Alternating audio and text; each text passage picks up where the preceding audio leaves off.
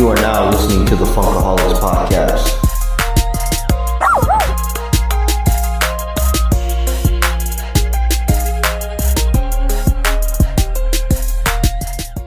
Funkaholics, what is going on? It's your boy Nando T over here, and I have got two of my homies with me. I've got Jake, who was our very first guest on the Funkaholics Podcast. Yep, and then I got the OG over here, Sal. Happy to be back.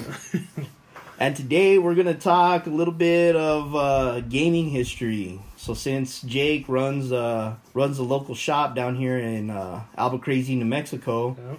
He's definitely an expert. I wouldn't go that far, but I do know some things. So today, Funkaholics, we're going to kind of mix it up. We're going to step outside of Funko Pops and figurines and stuff like that. So we're going to go with games that help us pass the time. And I know me being an old school, I want to throw it out there and just talk about the good old days when I used to be able to walk into an arcade. Yeah, I said arcade. Yeah. And I used to be able to put a quarter on the front of the machine and tell them I got next. yeah, that's those days are gone. I remember my older brother. He's about your age, and he would go after middle school to the arcade, and I was like, he's 7 years my senior, so watching him play, whooping kids at Street Fighter, I was like, man, it was something that we don't know. That was real socializing community that we don't have no more. Everybody's on their phones or something, so it's just something that's missed. Definitely, man. I remember going to M Plaza and then going to the arcade on the bottom level of Coronado. There you go. Yeah, and playing NBA Jam, Nice. Teenage Mutant Ninja Turtles, stuff like that. Yeah, those were great.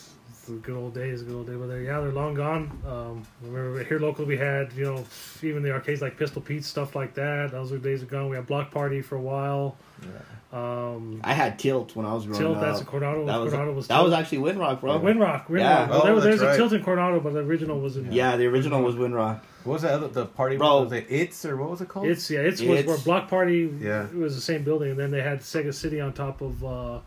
in the Cottonwood Mall, they had Sega City there for a little while. Check this out, bro. We had Pirate Willies. I don't know Oh, about I remember. That was old school arcade. Pistol Pete's was the old, as far as I go back. I go back to maybe like Showbiz Pizza. There we go. All right. I don't know if you guys remember that, but yeah. Probably mentioning a lot of stuff that a lot of people today don't realize. So. Right.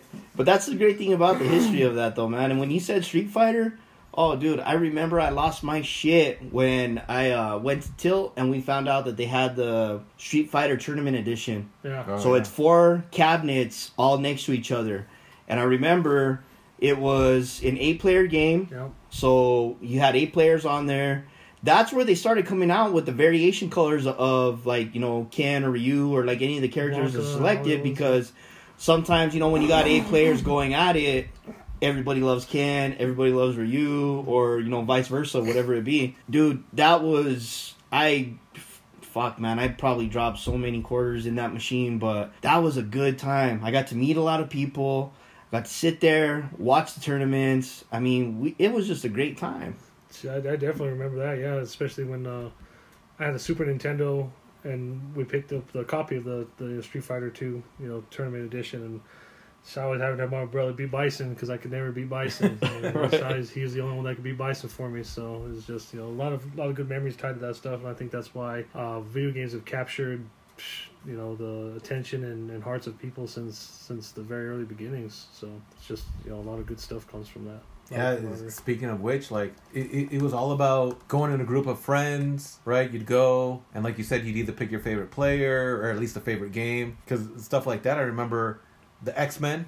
Remember the X-Men where it had, like, the 4-player the X-Men. 4-player, or the X-Men. the Turtles where you could play the different players. That's my jam right there. You know what I mean? So, and then I can't remember the name of the game, but it was a football game, but it was robots. Do you remember that? It was like a head-to-head game. So you would sit across from somebody, and so like the quarterback had he was like on treads, and you would throw it, and like when they would get tackled, if you tackle them hard enough, it would blow up. Oh, I don't know. I can't remember the name of that game, that one. but it was like football but with robots. And oh man, now I'm gonna have to like. I remember like All Pro Football was like John Elway and like all the greats. It was like a knockoff, but I remember.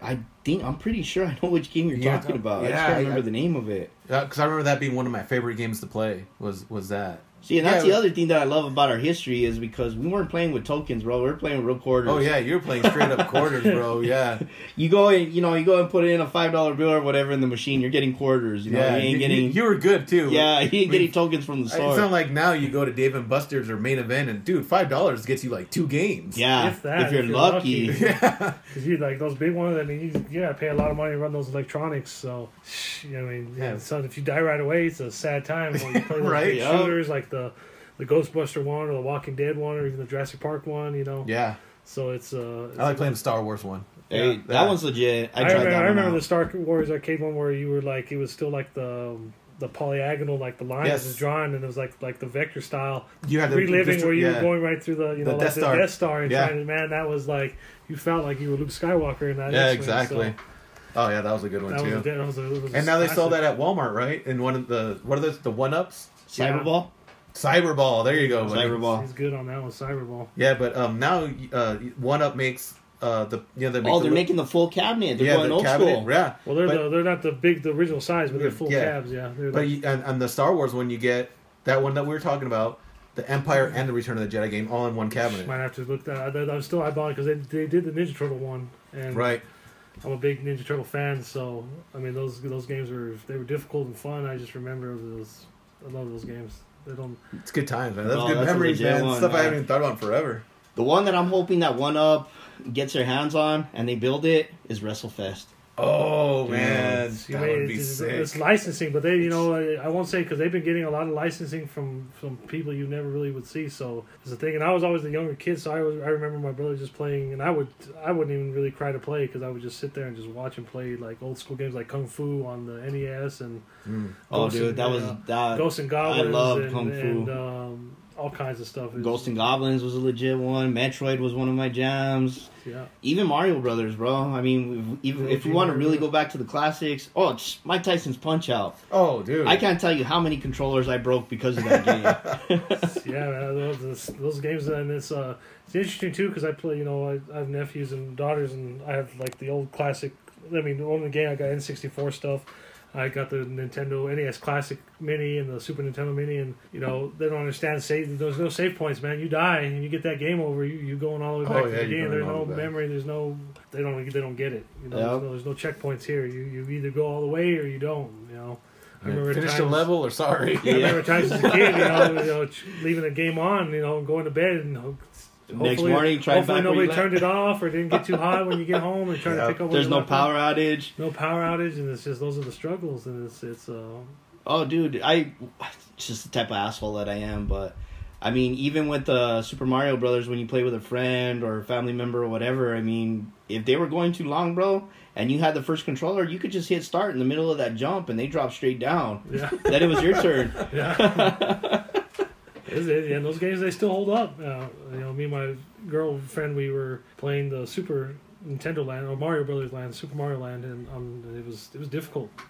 Trying to get all the old secrets and travel through the maps, and it's hard, man. So it's crazy, right? Like if you were trying to play that stuff now, It's you unforgiving. couldn't. It's And as a unforgiving. kid, you're like boom, boom, boom, boom, up and down these things, and yeah, I mean the hand-eye coordination that you had as a kid Oh yeah.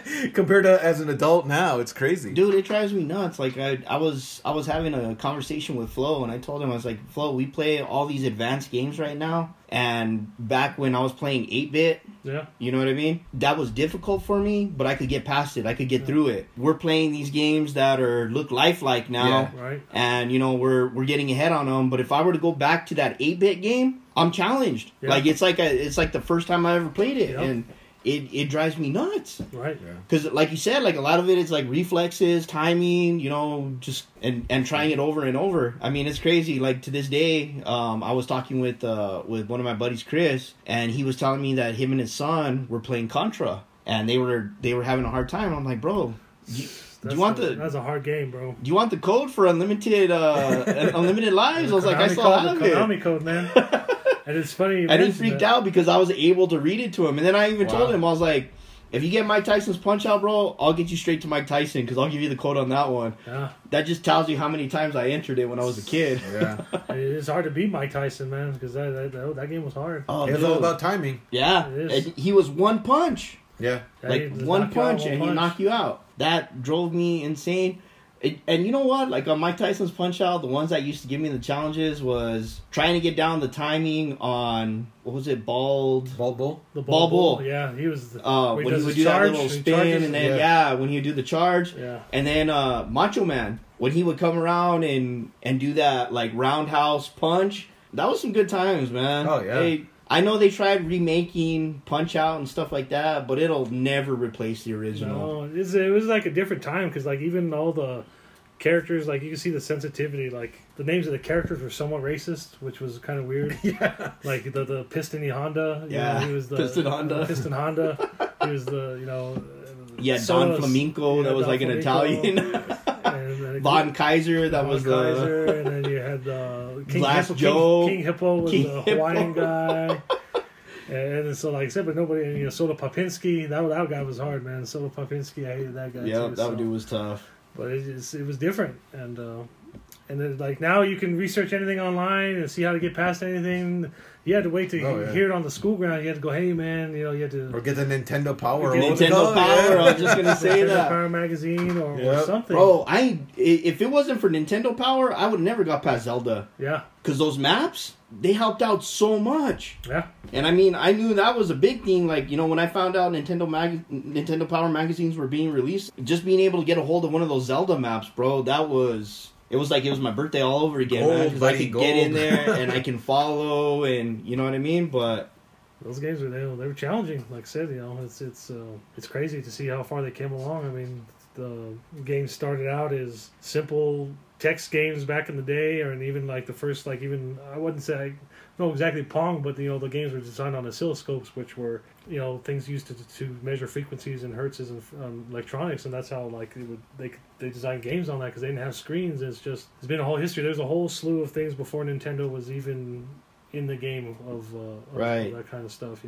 Before they put a console, they had LCD games, the Game & Watch series. That was like pretty like in the time with Tiger Electronics, all that kind of stuff. But there was like Commodore 64, their personal computers. They had the Vectrex systems. You had a bunch of different things that you had Atari with all the stories that went along with that. You had a bunch of different things, and then the bubble popped, and they started. There was something here. One of the guys that's here locally, the E.T. was a game for the Atari, and they buried them out. And, I remember watching that documentary. Yeah. And because they were trashed, because there was no quality control, and people were just pumping out stuff, and then it just became it crashed the industry. So that's where you lost all that stuff, and that's when Nintendo came out, and they didn't market it as an entertainment system, and like so the history behind it, they designed it to look like a VCR, like an appliance, and that's why they just would rob the robot, these accessories to make it, because anything with video game they couldn't sell it. It was like no, and then retailers didn't want to carry it, so they had to, Nintendo was smart. They're like, okay, well, hey, we'll front you the stuff, and if it doesn't sell, you send it back to us. But it started to sell, and then the rest is history. So, and that's the short and long of it. And then Sega was really the only people that ever challenged Nintendo, and then obviously the gaming age matured, and you have PlayStation, which PlayStation is only around because Nintendo screwed them over, because it was originally Sony was in collaboration with Nintendo to come out with a CD system. Yes, sir. They decided to go with Panasonic, and so they backed out. So Sony's basically said, "Fuck you guys, we'll make our own system," and that's how Nintendo will help create one of their competitors. So there's a lot of history to it. So Jake dropping that knowledge. That's exactly what I was wanting to hear. There's a lot of craziness to it, so it's very tangled, and and Nintendo itself started as a playing card company a long time ago. The Portuguese introduced gaming cards, the playing cards to the Japanese, but it was illegal. They couldn't have numbers on there, so the Japanese cards, they had like flowers and symbols and stuff like that, and to skirt the laws. So it's kind of there's a lot of different things in the history of where we are today. So it's a lot of good stuff. Bro, I didn't know all that stuff. Yeah, there's a lot of that's some crazy history. Yeah, dude, there's so much more. Like I'm just scratching the surface of it. There's so much. So one of the cool things that I like about Nintendo is just like all the history behind it and like all the hidden gems. But one of the things that I remember when I was researching kind of like a while back, and I'm looking it up right now because it's been that long and I forgot it. Nintendo actually translated to "Leave Luck to Heaven." Mm-hmm. But they were never able to find the actual. They were never actually able to find like legit history that supported that. But it's like one of those things that just kind of goes around. It's like one of those stories about Nintendo that you hear about. You know what I mean? And like you talk to some other people and they're just like, I had no idea. Like I just thought Nintendo was Nintendo. Nobody's ever like done the legwork and like kind of like followed it. You know what I mean? To see where it went. And it's like, dude, it how you were saying, like, you know, the video gaming history. Just to tell you how old school I am, I used to mow the lawn and do yard work just so that I could get a new Nintendo game. But you know where I bought my Nintendo games at? KB Toys. No, Lionel's Playworld. Oh, I wasn't around. Sal might know that one. yeah, I remember that. Remember that? Yeah. Yeah, that's crazy. Lionel's Playworld ended up turning it. Well, Toys R Us ended up taking it over. Right. Bro, I loved Lionel's Playworld. Yeah. That was my jam, man. Figurines and Nintendo games. That's all I would pick up over there. Yeah. Yes, so for me, I'll go a little farther back. My first experience with video games was, and I was young, and I remember going to my grandma's house, and she had a attic that was converted into like a little room. And so I'd go up into the attic, and they had a Pong up there. Like I actually played Pong. Nice. And yeah, I remember being up there and playing Pong. And then my uncle, who is a little older than me, got a Intellivision. Yeah. And so I remember the Intellivision, you know, you had the thing and it had the paddles. And depending on the game you played, you would switch out the little card kind of thing. That was like a little template, Yeah. right? And so depending on the game, you'd switch out the template. And I remember boxing. Yeah. For some reason, Intellivision boxing just is ingrained in my mind. From their ColecoVision, I remember ColecoVision. I remember playing Pitfall, Q*bert, all that stuff on ColecoVision. Pitfall was a favorite of mine. I think the first one I actually personally owned, I was probably in 6th or 7th grade, and my parents bought me a computer, but it was like a ColecoVision computer.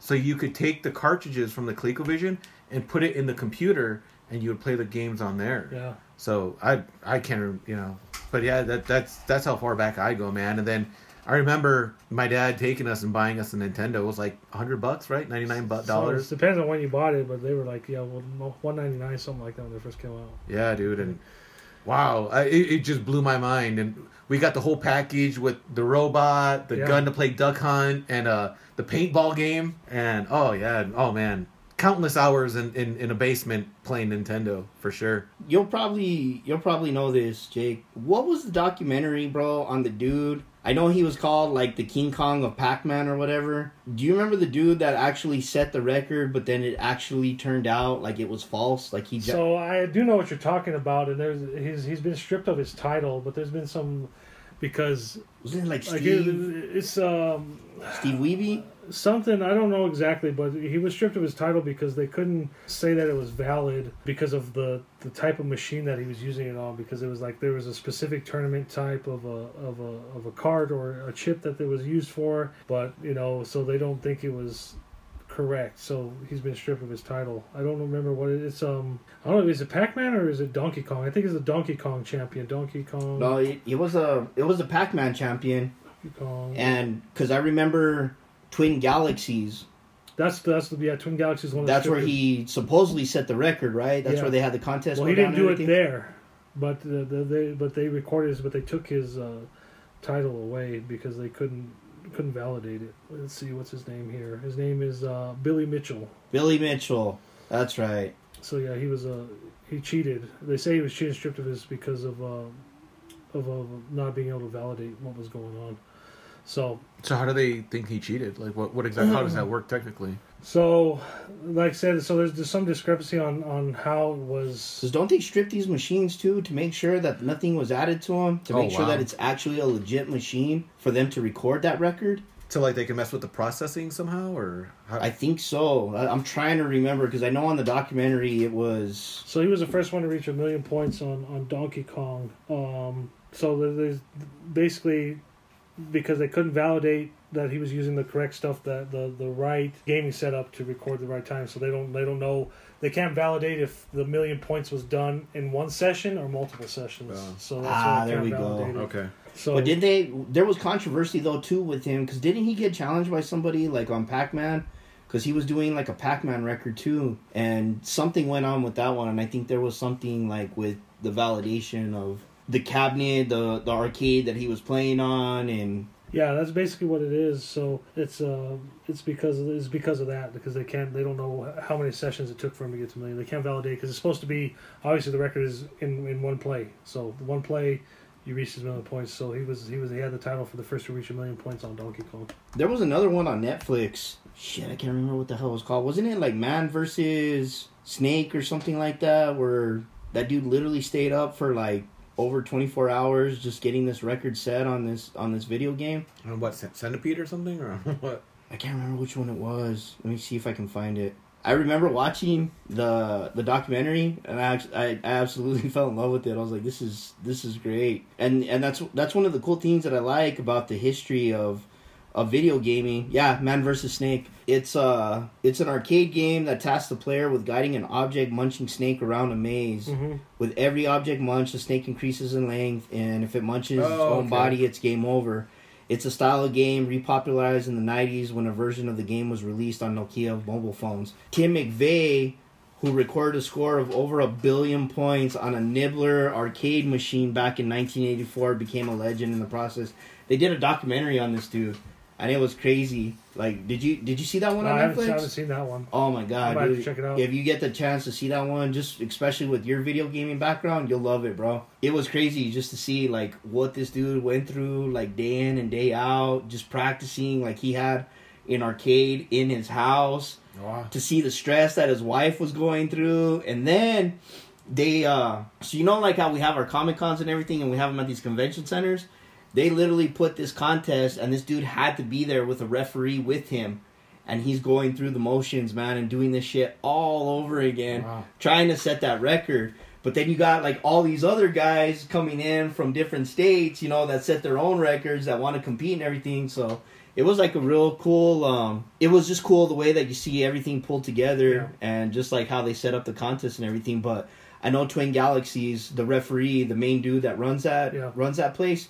He was down there, and he was making sure that he was doing like the verification and making sure that everything was legit. So yeah, they're the ones that strip. They're the one that like they're the main source for these records for these old school kind of games. So yeah, they stripped him of all his titles and everything. And like because he recorded, he was videotaped doing this, and it was submitted. But I guess somebody was reviewing it, so like it was the transitions on the screen couldn't have been done on an original Donkey Kong machine. So basically, there was like I believe it was some sort of an emulator or something. So it's not the original hardware. So the title is on original Donkey Kong arcade machine. So that's why they took his title. So they're in legal battles and all kinds of things. Right. What a trip, man. Just to think, like, just to see, like, where video gaming went. You know what I mean? Like, I know for me, it started out with an arcade, then it went to Nintendo, and then, you know, we got blessed with the Sega Genesis, we got blessed with the Super Nintendo, or it just kept rolling downhill. Well, you had the video game one, then you had the Bit Wars, so, you know, everybody was trying to, you know, the graphics. So there was other systems that we never really saw here in America. They were here in America, but you didn't really see them. Like, you had the TurboGrafx 16, stuff like that, you know, it was expensive. It was really expensive, and so only like really rich people could afford it. So there was just systems that we never really saw, you know, things like the Atari Jaguar, you know, you had the Sega CD, Sega Saturn, just so many different kind of things, people trying to up the graphics, you know, and then, you know, the Sega Genesis, you had the adapter, the 32X, you stick on top, and then you had special 32X cartridges. So it was who could get the best looking, or the claim they had the highest bits, you know, and that's... It was crazy to see how these video games evolved, but you know it's funny looking back on them then, because was it the Sega? No, not the Dreamcast. The one before it, the one where they first started using CDs. It was the Sega. Was it the Saturn? I don't know if it was a Saturn. I think it was the Saturn, the CD, or the Saturn. I'm not sure which one. Yeah, but I mean that's kind of showing like where the games were. Like I mean they were ahead of the game, because I mean now all the games that we buy are either digital or they come on a disc. Yeah, but then it's because the thing about it is that when they switched from cart to disc is because the cartridge technology wasn't there was a finite amount of space, and it was expensive to produce boards that could hold a lot of, you know, megabits or whatever data to store in the chips, and you could do. That's why if you take the comparison between the Nintendo 64 and the Sony PlayStation, so the Nintendo 64 actually had more horsepower. It was a more powerful gaming machine, but it was limited by the cartridges. It could only perform based on, you know, the amount of the people could program on the chips. Whereas the PlayStation, you know, you being a CD, you could, you know, there was more memory, there was more space, so the games looked better. You could do more. That's why you could do like some of the games had 4 CDs, 4 discs, you know, 4 discs on the PlayStation game, so it allowed them to do more things. I remember that was like Resident Evil. So you have to take it out and put disc 2 Yeah, in. So put disc 2 and the in. thing was like they were more friendly, and that's why you lost a lot of things to Sony, like. So Square Enix, which is, you know, they do Final Fantasy, they do all that stuff. They were originally, it was Squaresoft, but they were like the not Paper Mario, what is it? Not Paper Mario, Super Mario. It's a Super Mario RPG. So Squaresoft helped develop that with Nintendo, but then they decided to move off because they couldn't, you know, they were being limited by what they could do. And Nintendo's very controlling about, you know, people could program on their games, what they, you know, not so much anymore. Now with the Nintendo Switch, they've been really open to third party and I've noticed that a lot. You know, almost looks like a Nintendo was very very family oriented. You know, like it was very, they didn't want to have that kind of stuff on their console because it was a family type thing, and that you know. Sega Genesis, like Mortal Kombat Sega Genesis, you saw that you had blood, you know, and then on the Super Nintendo it was sweat, and that's just they didn't allow that, so that's a whole different kind of thing. So there was differences there. People wanted the Sega Genesis because of that, you know, there was different kind of titles on there because Nintendo wouldn't allow that. But that's where you got your separation. So that's where you got your separation. There was, you know, that was the big thing, and Sega was the only one that really has given Nintendo a run for their money. And after they sort of fell off to the wayside, nobody. Nintendo doesn't have to do anything. They've got their own intellectual properties that they will never give to anybody else, such as the Mario Brothers stuff, such as, you know, Zelda stuff, things that will keep people. If you want to play it, you got to have a Nintendo. Right. But you know, they've been more open too to make themselves as a choice. You know, you'll see, you know, Doom's on the Switch. You see, you know, violent, you know, video games on there. You see Mortal Kombat 11's on there. Shooter games are on there. I remember playing GoldenEye for the very first time in N64. I'd never seen anything like that in my life. I used to go crazy on that game. That was a hot game. That was a hot game. I have one at home. It's still one of my all-time favorite games to play, and that goes back to, you know, just the differences. But things have changed for Nintendo as a company, and they've evolved, and they've evolved. I mean, it's nice to see that they've actually opened up to other gamers. You know what I mean? Like you said, there's a lot of people that wanted to see blood or, you know, see something more than sweat. You know, and for them to open that up and open that avenue and take all this new audience in, that's pretty cool. I mean, one of the things that I love about I have my Switch. Yeah. I love the $20 a year, bro, for online game playing. Yeah. That is a beautiful thing as opposed to, what is it, $60 for Sony PlayStation? It's like the Xbox Live is like $60. And Xbox Live is $60 a year, right? Something like that. So with like I remember it was Dreamcast, right? The Sega Dreamcast, yeah. That was the first one. I remember, was it a football game that you could play online, right? Was it NFL 2K? It was NFL 2K, so right? It was something like that because that was the very first console to have a built-in modem into it. You plug in a phone line into it, and you could get on the internet. So it was definitely the Sega Dreamcast was ahead of its time, but they just, you know, they fumbled. Because that was way before anybody else was doing. Nobody else was really doing it. There was other systems that you could connect to the internet and stuff like that, but it wasn't quite like that. It was very advanced for its time. I was absolutely in love with the Sega Dreamcast. Oh, me too. I had it. I mean, I thought that was one of the greatest. I had always, it's funny, I had always been a Sega fan because I had the Sega Master System growing up. Yeah. And one of my favorite games, well, one, they had Rocky. So, I mean, I didn't care if the game was garbage. I just had Rocky and I could play it. But the other one was Space Harrier. Yeah. I love that game so much. It's such a fucking great game. And then, so, once Sega Genesis got released, and that was the 16-bit, I mean, I was totally sold on it because I was just like, oh, I'm a Sega guy. You know what I mean? Because, you know, you get your people that are like, oh, Super Nintendo.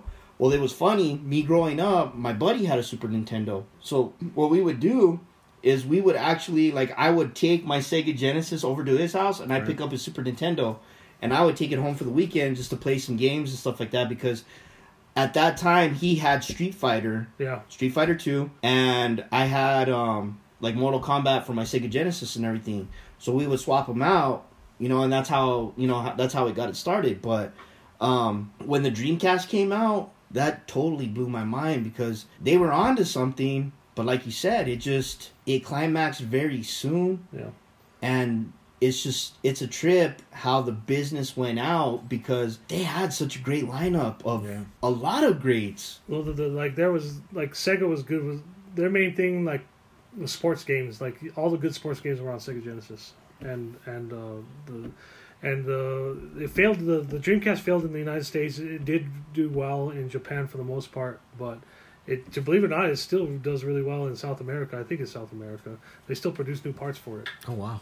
So, memory cards and stuff. That was another thing. They had the VMU or whatever it is, the visual, had a little screen on there. Oh, that's right. Yeah. So there was the memory cards. Yeah, the memory card was almost like those little Tamagotchi It was things or almost whatever, like that. where It's Yeah, that's right. you could raise like a little pet on it or some shit But like they, that. they made like some weird decisions. Like the controller was kind of weird. Some of the placement on there, like the cord came out the bottom, which made it awkward. So I mean, I remember there were that. some things but they made their decisions, and then but they stuck around by being a title publisher and stuff like that. So If you think about it, though, I mean, they laid the groundwork for some of these other ones. You know what I mean? Because if you look at it today, I mean, a lot of these systems resembled what they do. Because, I mean, a lot of them are online play now. Like you said, the Dreamcast was the first one to have a modem installed on it, right? yeah, so that's the thing is like that's the social aspect of gaming is to a certain point because I used to play World of Warcraft online and you talk to people online, but I don't think it ever really replaces the couch co-op. Sitting there.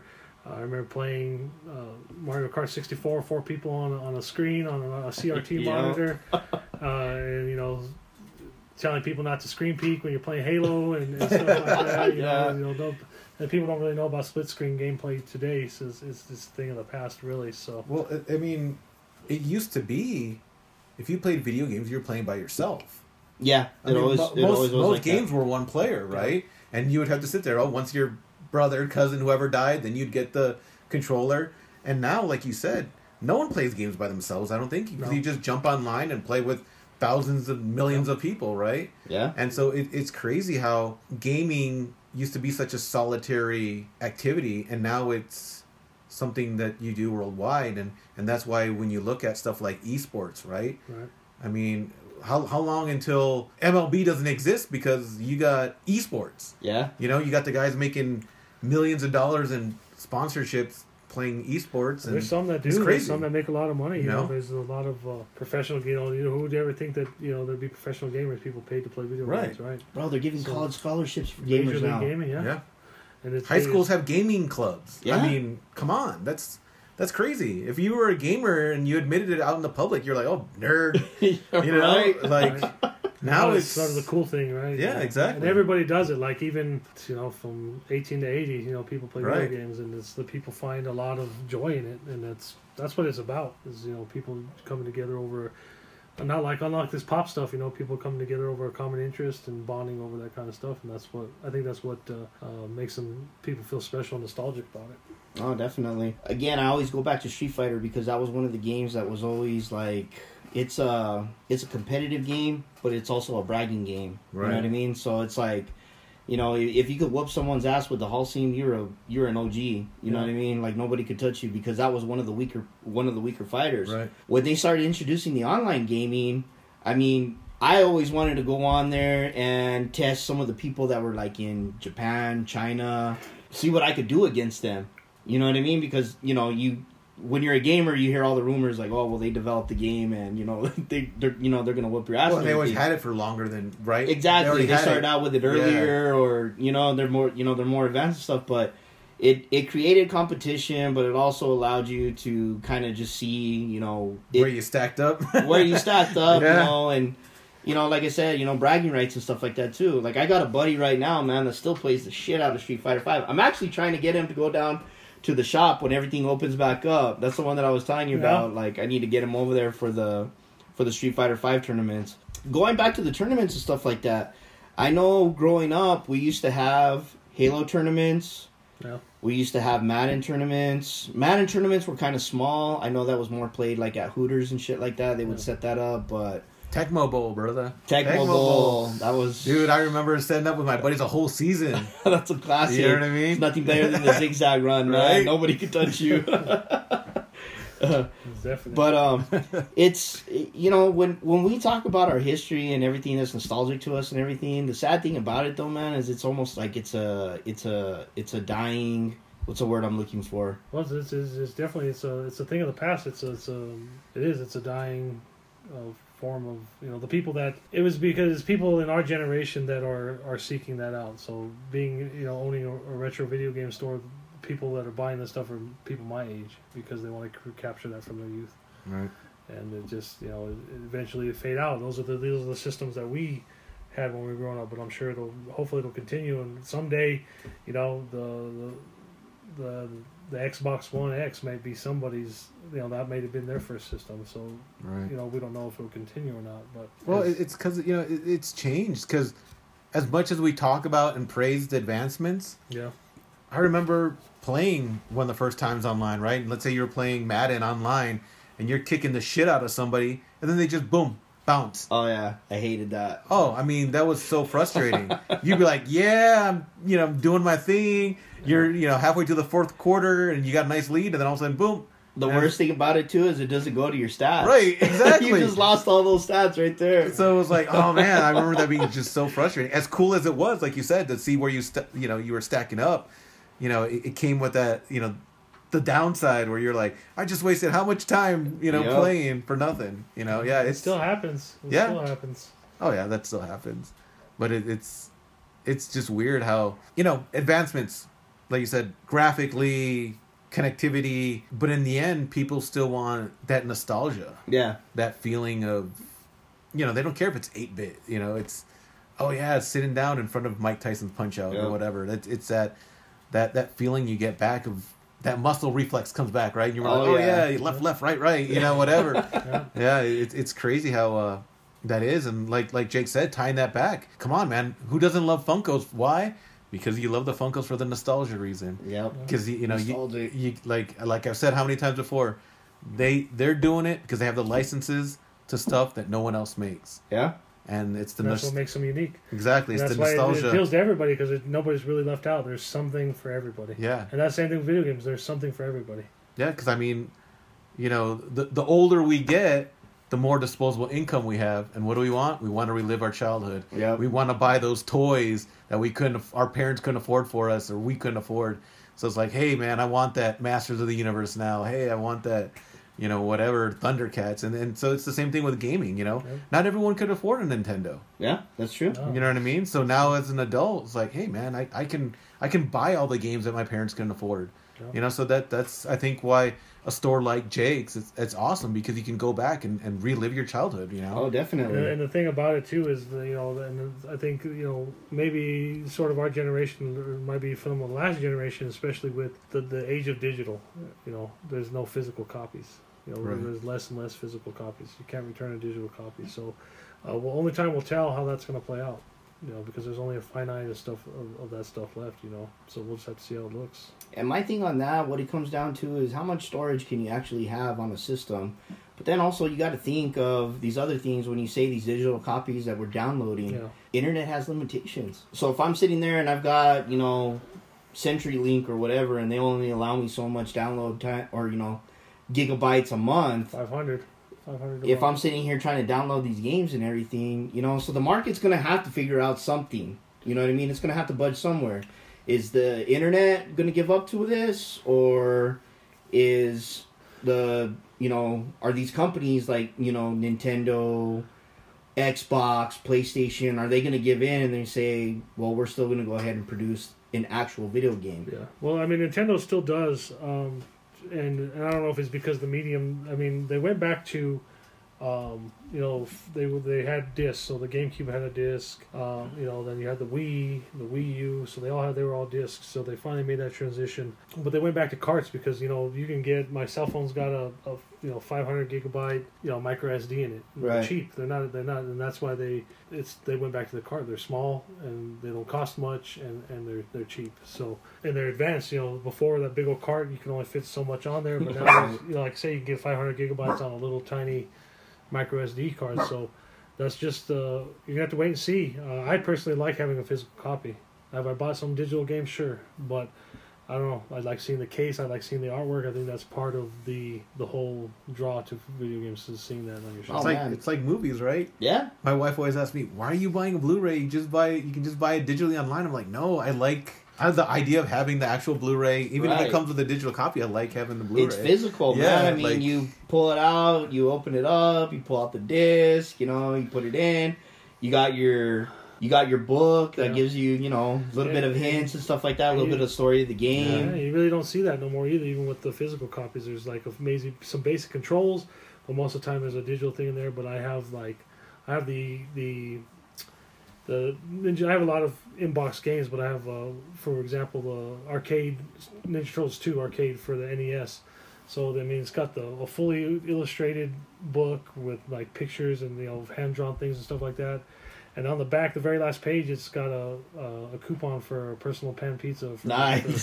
For Pizza Hut. And it's like this. I mean, that to me, like, it just means so much. And it's just, I think those days they're pretty much behind us. There's really not that much. They're gone, man. They're Now, gone. You won't see like a fully illustrated books anymore. yeah, you don't get the full book anymore. You get an insert with a link that Yeah. says, Yeah. if you want to read about this game or, you know, the control or whatever, you can look it up here. Yeah, and Yeah, you're most, better off just Googling it. And, Yeah. Yeah. in most games they have, like, when you start the game, they have like a tutorial in the beginning. So Right. There you go. Right. I noticed that when I... So you'll see a lot of that. So, as for video games, we'll have to see. With this Corona stuff, we got the PS5 is going to drop, and the new Xbox is supposed to drop. Well, we'll see.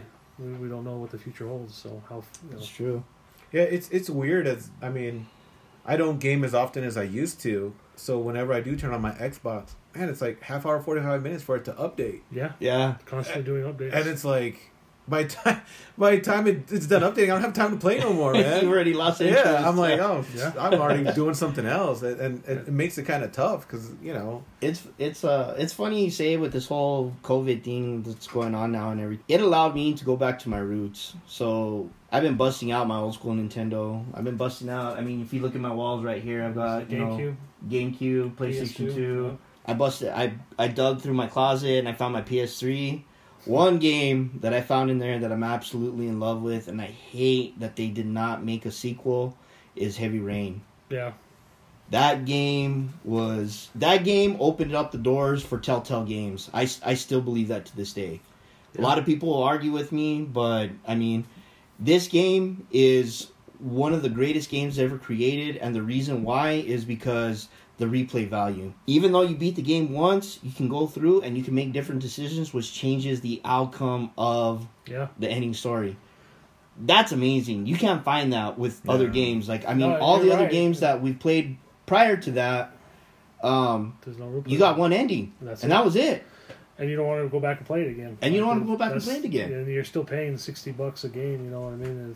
I think the publishing companies are going to have to work a lot harder to keep our imagination and keep us buying into them. So, recently I purchased the remake of Resident Evil 3 Nemesis, Nice. and I played it. My buddy Miguel's playing that right now. But it's so short. It's such a short game. I mean, it's a $60 game, and I just felt like, really, that's all you're giving me for. I mean, there are side. Once you beat it, then you can unlock mercenary mode and a bunch of different other things. But I was like, man, $60 doesn't go, because I played Resident Evil 2, the remake, and that was it was a gorgeous game, super awesome. But you never know. Right. And I don't even buy consoles anymore either. Like I have an expensive gaming PC, and you probably don't have to upgrade those for 4 or 5 years because most things go to PC now. And I keep my Nintendo Switch because you still got to have your Zelda and Mario games Oh, yeah. and everything else. So what do you see, like right now? What's popular? What kind of games? What kind of systems? Like, what do you see people are leaning towards? People like. As far as games go, the first-person shooters still carry a lot of weight. You see a lot of these Like Call of Duty types? Or... Call of Duty type games. There's one that I think it's called Call of Duty Warzone. It's sort of like the battle royale type games. What's the man? I'm drawing a blank. I know Fortnite ruined it. Fortnite is a battle royale game, and then PUBG. These battle royale games, and that seems to be pretty popular because that's what the young kids like. They like that kind of stuff. For the social aspect of it, or I guess it's for the social aspect of it, or they just they enjoy. They just enjoy it. It's you jump in there with a squad, so it might be it is somewhat fun. World of Warcraft and all these other I was hooked on World of Warcraft, man. That Fictional, was my life. I mean, what type? But What do you even call that type of game? I know it's role playing. World of Warcraft is an MMORPG, so it's a massive multiplayer online role playing game. Okay. So man, that was like I had my own life in there. I had like a set of friends in there, and I would play from the time I got up on the weekends to the time I went to bed. You're talking No 16-hour day. I would go to work, come home, and I'd play till I went to bed and start all over again. And I did that for years, and it was like it literally. You don't have a life. You don't have a life outside of that, and it's. But even that died for me because it was the expansions. You keep chasing the dragon. It's never as good as the previous one. And it's never as good as the previous one. So it's you just sort of lose your. I only had one game that did that to me, and it was the game. I don't know if you know the game Pharaoh. No. It was a city building game. So okay. It was kind of like Civilization. Yeah, but it took time. Like in Egypt. And so you had to build the city. Oh, okay. And then the people would have to go into the fields, and with that you'd be able to build a block, and you had to build a pyramid. And bro, exactly like you said, I'd come home from work, get on there, and that's Oregon Trail for me, man. 2-3 in the morning, my wife would be pushing me. It's 3 a.m. You got to go to work, go to bed, and I'd be, hold on, I'm almost done building whatever. Yeah, oh man. Yeah, there was a time for me that that's all I did. It's just one of those things. Everybody will find something that means something to them. But for me, it was a social aspect. I got to know these people, and it was like they were like family. You talk to them every day. And even though you didn't see them, you knew about their life. You guys did things together. It was a whole crazy thing. It's just, and that's what the draw of those kind of games are like. Bro. And that game still exists now, right? It does. Oh yeah. They just released a new expansion for it actually. So it's been. But I played in the golden age, and then it just started getting. It was the target audience started to get for younger and younger, and the game became easier. Like you would collect gear and stuff like that, but back in the day when I first started, you had to really do something to get an epic piece of gear, and then they started making it just like you could just get it, like it was easy, and it just wasn't as challenging and as fun anymore. Took away the gratification. Yeah, it took away the gratification because everybody could you could be as competitive with somebody that didn't put any of the time into the game versus the amount of time you put into the game. So wow, it ruined it for a lot of people. It's crazy, man. I watched an HBO documentary on something like that. Yeah. I can't remember what the game was called, but I mean, there was people developing relationships, bro. Oh yeah. Off of this, like a virtual world. Yeah. And then, there was actually a chick that almost became an overnight success because you're talking about Second Life, I think is the game. Maybe, yeah. But she developed her own little shop where people could go into and they buy her digital digitized clothes and shit that she was making. So yeah, I think, and she was actually receiving real money, bro, real payments, and that became her job. She quit her real job. Her real life job, so that she could keep up with the demand of her little store. Yeah, so the game that he's talking about was a game called, I think it still does exist today. It's called Second Life, and you would develop an avatar, which is your in-game representation of yourself. You can make it look at however you want, but you could if you were good at, I wouldn't say programming or whatever, but you could design stuff for in-game use, and you could sell it to people. Wow. So basically, you could have and they pay you real money. So you'd be like, okay, you want this shirt to look this way, you want a hat to look this kind of way. Okay, this is how much it's gonna cost. I'll make it for you, and then. Yeah, I've heard of that. I actually have a buddy who lost his wife. Yeah. Him and his wife got divorced because she fell in love with a dude she met on that World of Warcraft. That is such a trip, man. Because she ended up spending so much time playing that she fell in love with this dude online, and their marriage ended up. Yep. That's crazy, man. Yeah. But that's scary because at some point, the way we're going, is that the way we're going to live life? I mean, look at what's going on now, like you said, with COVID and how much time people are spending at home and online. Yeah. People are forgetting about the real life more and more. Yeah. I mean, how many people haven't you heard? They're like, man, when I got to go back to real life, how am I going to do it? Because they haven't had to live real life for a month plus. Right. It's kind of scary. One of the things I see that and I get that part. One of the things that I can say where I do feel somewhat comfortable is I do see people going back on history. Like you walk into a Walmart, all the bikes are gone, so people are riding bikes. True. Yeah. I actually, like, you know, I walk my dog, you know, around the block and stuff like that, and I see kids, you know, with a soccer ball or a basketball, and they're at the park. Yeah. Shit, I saw some flying a kite the other day. There Right? you go. I Kites. know. Flying kites now? That threw me off. Like, real. So We'll be out there playing marbles and jacks in a little while. exactly, man. Start busting out the pods. Let's get this going. Dang, pause. But you know, that's coming from the video game history and everything too. You know, like I said, you know, my upbringing, my parents always taught me, like, you got a certain amount of time that you got on that Nintendo, and then after that, Right. get your ass to bed, or you know, make sure your Yeah. homework's done. Everything. The great thing about it though is it kind of taught me my upbringing and everything, because it taught me the value of $1. Like, I had to learn how to pull weeds and shit like that just so that I could get Mike Tyson's Punch Out, or I could Right. get Yeah. Teenage Mutant Ninja Turtles or Super Mario Brothers or Duck Hunt or whatever the fuck was coming out. It taught me how to, you know, get good grades and stuff like that. You know, to earn things. Right. You know, where we're at right now, and like, you know, how we're saying, like, you know, the way technology is changing and everything, and then like this whole COVID thing, you know, it kind of does make you a little nervous though. Like, you know, are people going to become so? Let's just be honest, you know, and I'm guilty of it. If I forget my cell phone, I feel like my whole fucking life has changed. Right.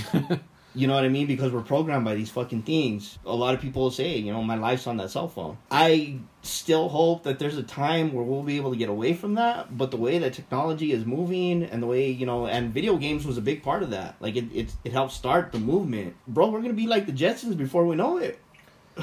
Yeah, I mean, You know? even in The technology's there. I mean, you watch YouTube and you see a fucking dog driving a car. Yeah. yeah, I mean, it's you have to just look at it one way or the other. So, you know, my worry is that eventually we'll be crushed by our own technology. As far as it's happened to all the great civilizations, you know, you become too big for yourself. You know, the Romans, you know, when the fall of Rome set us back. I mean, if they had collapsed, you know, who knows where we would be.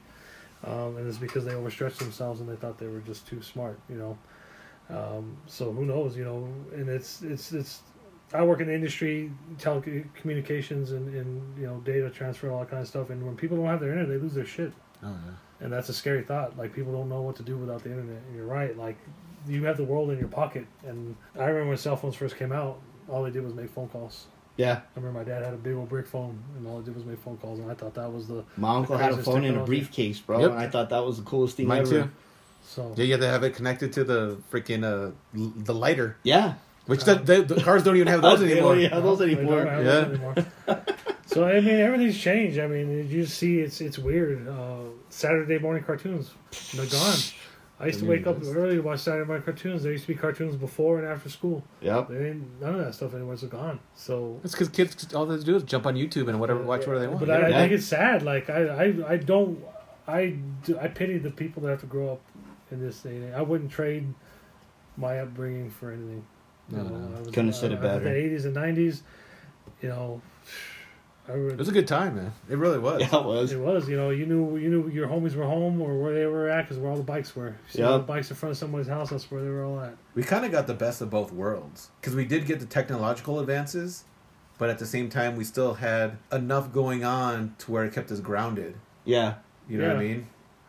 I mean, the very first time I felt old is when my daughter came home from school and she said, "Dad, they played this tape thing for us and we couldn't even skip. We had to fast forward and rewind to get to where we wanted." I'm like, oh, she was describing to me what a cassette tape was. Wow. She blew her mind that she couldn't just skip to what she wanted to hear. She said, Yeah. and I was like, wow, that's where we're at, and it's a trip. So It's that instant gratification. and that's what everything's about, Yeah. instant gratification. The one cool thing though, I mean, history always repeats itself. And I mean, look at it right now.